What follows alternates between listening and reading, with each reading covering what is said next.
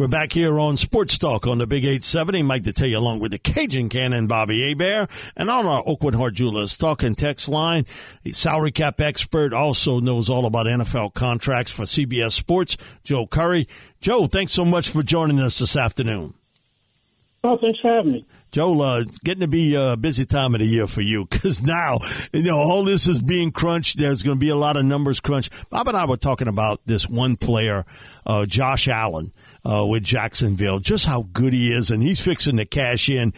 He works in the offseason with my old friend Pete Jenkins, who's a regular here on WWL Radio. And Pete told me, Mike, the great thing about Josh is he is still the same guy I knew at Kentucky. That nothing's changed from him, but he said he's fixing to get rich, really fast. Your thoughts on the type contract Josh Allen could get with Jacksonville? Oh, he's fixing to get a franchise tag. That's what he's fixing to get.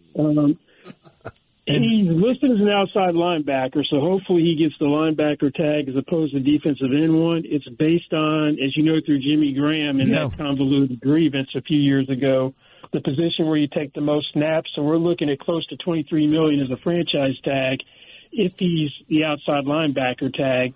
Minimum on a long-term deal, $25 million per year for Josh Allen. So you would think on a long-term deal it'll kind of break down to about $25 million. Yeah, Montez Sweat signed for $24.5 million per year after his trade from the Commanders to the Bears. The year Josh Allen had, that's going to be his salary floor, Montez Sweat. Now, Joe, I'm going to go through a few Saints players. Obviously, I'm going to start with the quarterback. Derek Carr set the account right under $36 million against the 2024 salary cap. And I'm looking at his contract. What is your take? That they could restructure it or whatever, that move would maybe allow them to move on from Carr next year with a relatively small financial penalty. But if he's set to make $30 million in base salary 2024, if the Saints choose the most aggressive route, to say the least, convert all but the veteran minimum, $1.21 million to a signing bonus, they could lower Carr's 2004 to 24 cap hit to about $14.2 million, clearing more than $21 million in immediate cap relief, and maybe even more. Explain that to the fans, because they've asked me, okay, what's the pros and the cons? We're going to restructure our, Derek Carr's contract, whether signing bonus or not, and that because I think if it is restructured, then he's the quarterback for 24 and 25, where they would stand pat that for sure he'd be the quarterback next year, and I don't know about beyond that. So break down for the Who Dat Nation and the fans, because they're definitely concerned with Derek Carr and where he's at. Yeah, it's going to be business as usual for the Saints, where you're going to kick the can down the road for every contract known to mankind. You have voiding years in his contract already, running through 2029.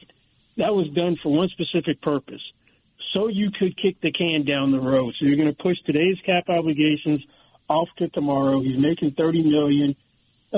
You give him a minimum base salary. Then since you can prorate over 5 years, you'll save $23 million, and you're going to ensure he's going to be there beyond 2024. That's how the Saints do business, and I'd be surprised if they do anything else for him besides kick the can down the road. Now, Joe, what about because he really stepped up for the Saints, and he didn't work out at tackle at the beginning. They have him at left guard, and all of a sudden he was their primary left tackle this year, that being Andrew Speed. And I'd say he played admirably. I mean, he was, like I said, the team's primary left tackle. And I'm looking at the Saints moved on from the 2015 first rounder. Will they move on, I should say?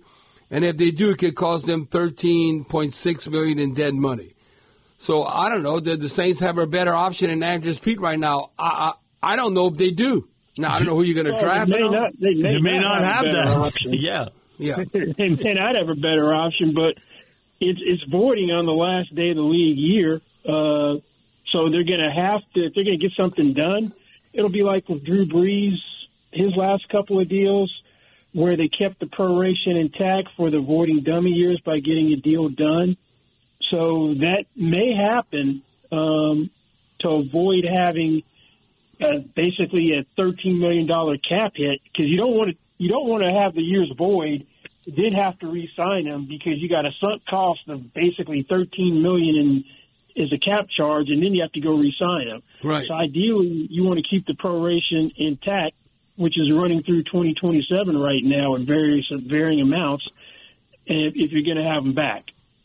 Joel, the guy we get more calls about than anybody else is the contract with Michael Thomas and how that is set up. So kind of give everybody a little bit of a breakdown of Michael Thomas's contract. And I think he's played his last game. He's not playing anymore with the Saints on that end, but sort of the breakdown of his contract and what it'll be dead money if he's not on this team in 2024. Well, Joel, is that a post-June 1st cut or what? Yeah, it's going to have to be a post-June 1 cut just because there's so much proration in this deal that it's going to add like $7 million to the cap immediately if you don't use a post-June 1 designation. Michael Thomas is going to be gone before he has he's got a 2025 roster bonus of $28.7 million, which is fully guaranteed on the third day of the league year, which will be March 15th. He's gone before then. Okay. So, and it's also that's for 2020. Excuse me, for 2026. He's also got one for 2025 at $31.775 million, guaranteed the same day, fifth day of the league year this year, upcoming 2024. So he's gone. And the only way it's going to work is using the post-June 1 designation. Yeah. You're really only going to pick up $1.121 million in cap space in 2024 for him. So I expect him to be gone. His comments on social media suggest that he don't want to be here anyway. Yeah, that's true. The Marshon Lattimore situation, redoing that also, that's one we get quite a bit about also. So sort of explain to everybody the breakdown with Marshon because, man, any kind of deal looks that this would also be a post June 1st. Well, it is what was set to count more than $20 million against the salary cap next season by converting nearly $14 million of his base salary into a signing bonus, deferring the cap cost in the future years.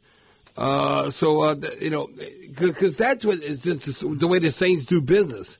I mean, do you think Lattimore is part of their long-term plans? Yeah, Lattimore is because what they did was they basically did an early restructure by turning everything but minimum base salary into an option bonus of $13.79 million. If they don't exercise the option, he's got $12 million of base salary in 2024 guaranteed. So that ensures they're going to exercise the option. Plus they need to, otherwise his cap hit would be over $25 million for 2024. They basically just did this as an early restructure where they created a little over $11 million of cap space from what his 2024 number was going to be. So I don't expect him to be gone. Now, how about this, Joe? I mean, I don't know. He's been an outstanding cheerleader, and he's been, I guess, amongst the players, good in the locker room. But Jameis Winston, my understanding that if he signs elsewhere, the Saints will have to eat $10.7 million in dead cap space. So what's up with Jameis Winston? Because we all know Derek Carr is the guy, but is Jameis Winston part of the future Saints plans? Not if it's Dennis Allen's choice after what he did. Instead of just taking a knee, scoring a touchdown for his running back. They did a maneuver right before the regular season ended, which basically ensures Jameis is going to be a post-June 1 designation. Instead of having all the void years hit, because he's going to have 2024 through 2027 void on the last day of the 2023 league year. What they did is they turned 2024 and 2025 into real years. But it's kind of like Michael Thomas. He's got, in 2025, a $57.25 million roster bonus that becomes fully guaranteed on the third day of the league year. So they're going to release him with a post-June 1 designation. Otherwise, you don't do this, right, and you just let it void on its own terms on the last day of the 2023 league year, which is March 13th. Maybe if the front office wants him back, he comes back on another one-year deal for $4 million, where they keep the 2025 intact, and he makes $4 million in 2024 like he did in 2023. But if not, this screams post-June 1 designation. Now, Joe, you could change coaches and, coordinators, whatever. But I can tell you, no matter what coordinator and who's coaching who, he's not going anywhere, that being Rashid Shaheed. I'm looking at Rashid Shaheed, exclusive rights to the free agent with the Saints.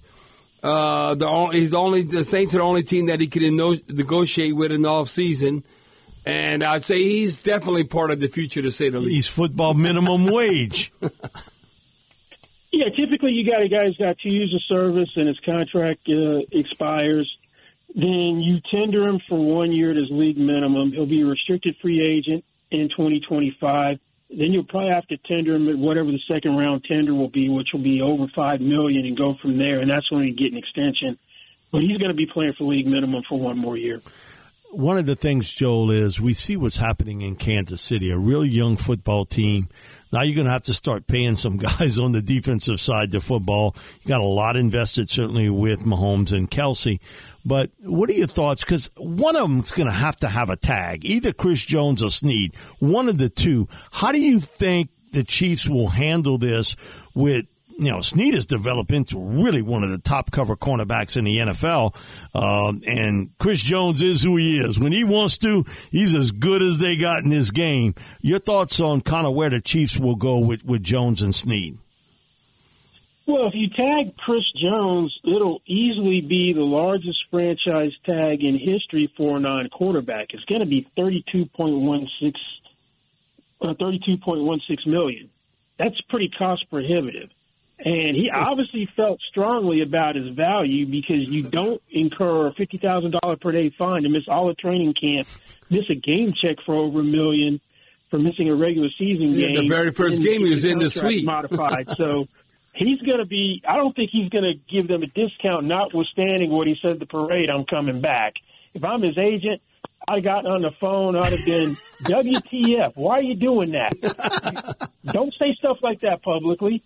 If you want to get paid and you're going to get the top dollar, you can't potentially discourage other suitors by saying you're not going anywhere. Now, Kansas City's had an interesting history of cornerbacks. They've let them all walk. Yep, sure have. Once their rookie contract's up. Javarius Ward's a 49er. Kendall Fuller went to the Commanders. They have Trent McDuffie, who they got in the first round. That looks like he's a keeper. He's in year 2. So Snead's probably going to be looking at guys like Trayvon Diggs at $19.4 million a year and go, I'm his equal. So ideally they get somebody done before the tag deadline on March 5th, but I wouldn't hold my breath. Chris Jones, I can't see him signing for less than $30 million per year, either to come back or on the open market. But if the Chiefs are going to do that, they'd have done it last year. He's the one that's most interesting to me, and given the Chiefs' history with cornerbacks, the easiest thing to do would be just to put the tag on Snead. But you always have Patrick Mahomes, who's got a $57 million cap hit, and you can restructure him to accommodate a Chris Jones franchise tag if necessary. Joe, now, obviously, Pat Mahomes and all, but Chris Jones, how he impacted throws in the Buffalo Bills game, and then you look in the Super Bowl. I'm telling you, the Chiefs don't win the Super Bowl without Chris Jones. He was in the suite. I mean, he was that dominant. No, when he wants to, he's a man out there on that field. Here's what I don't get. How do you leave him unblocked? Right, exactly. Initial third down, because if he's picked up, Juwan Jennings is probably the Super Bowl MVP. Yeah. He's wide open. Purdy just had no time to see him. Yeah.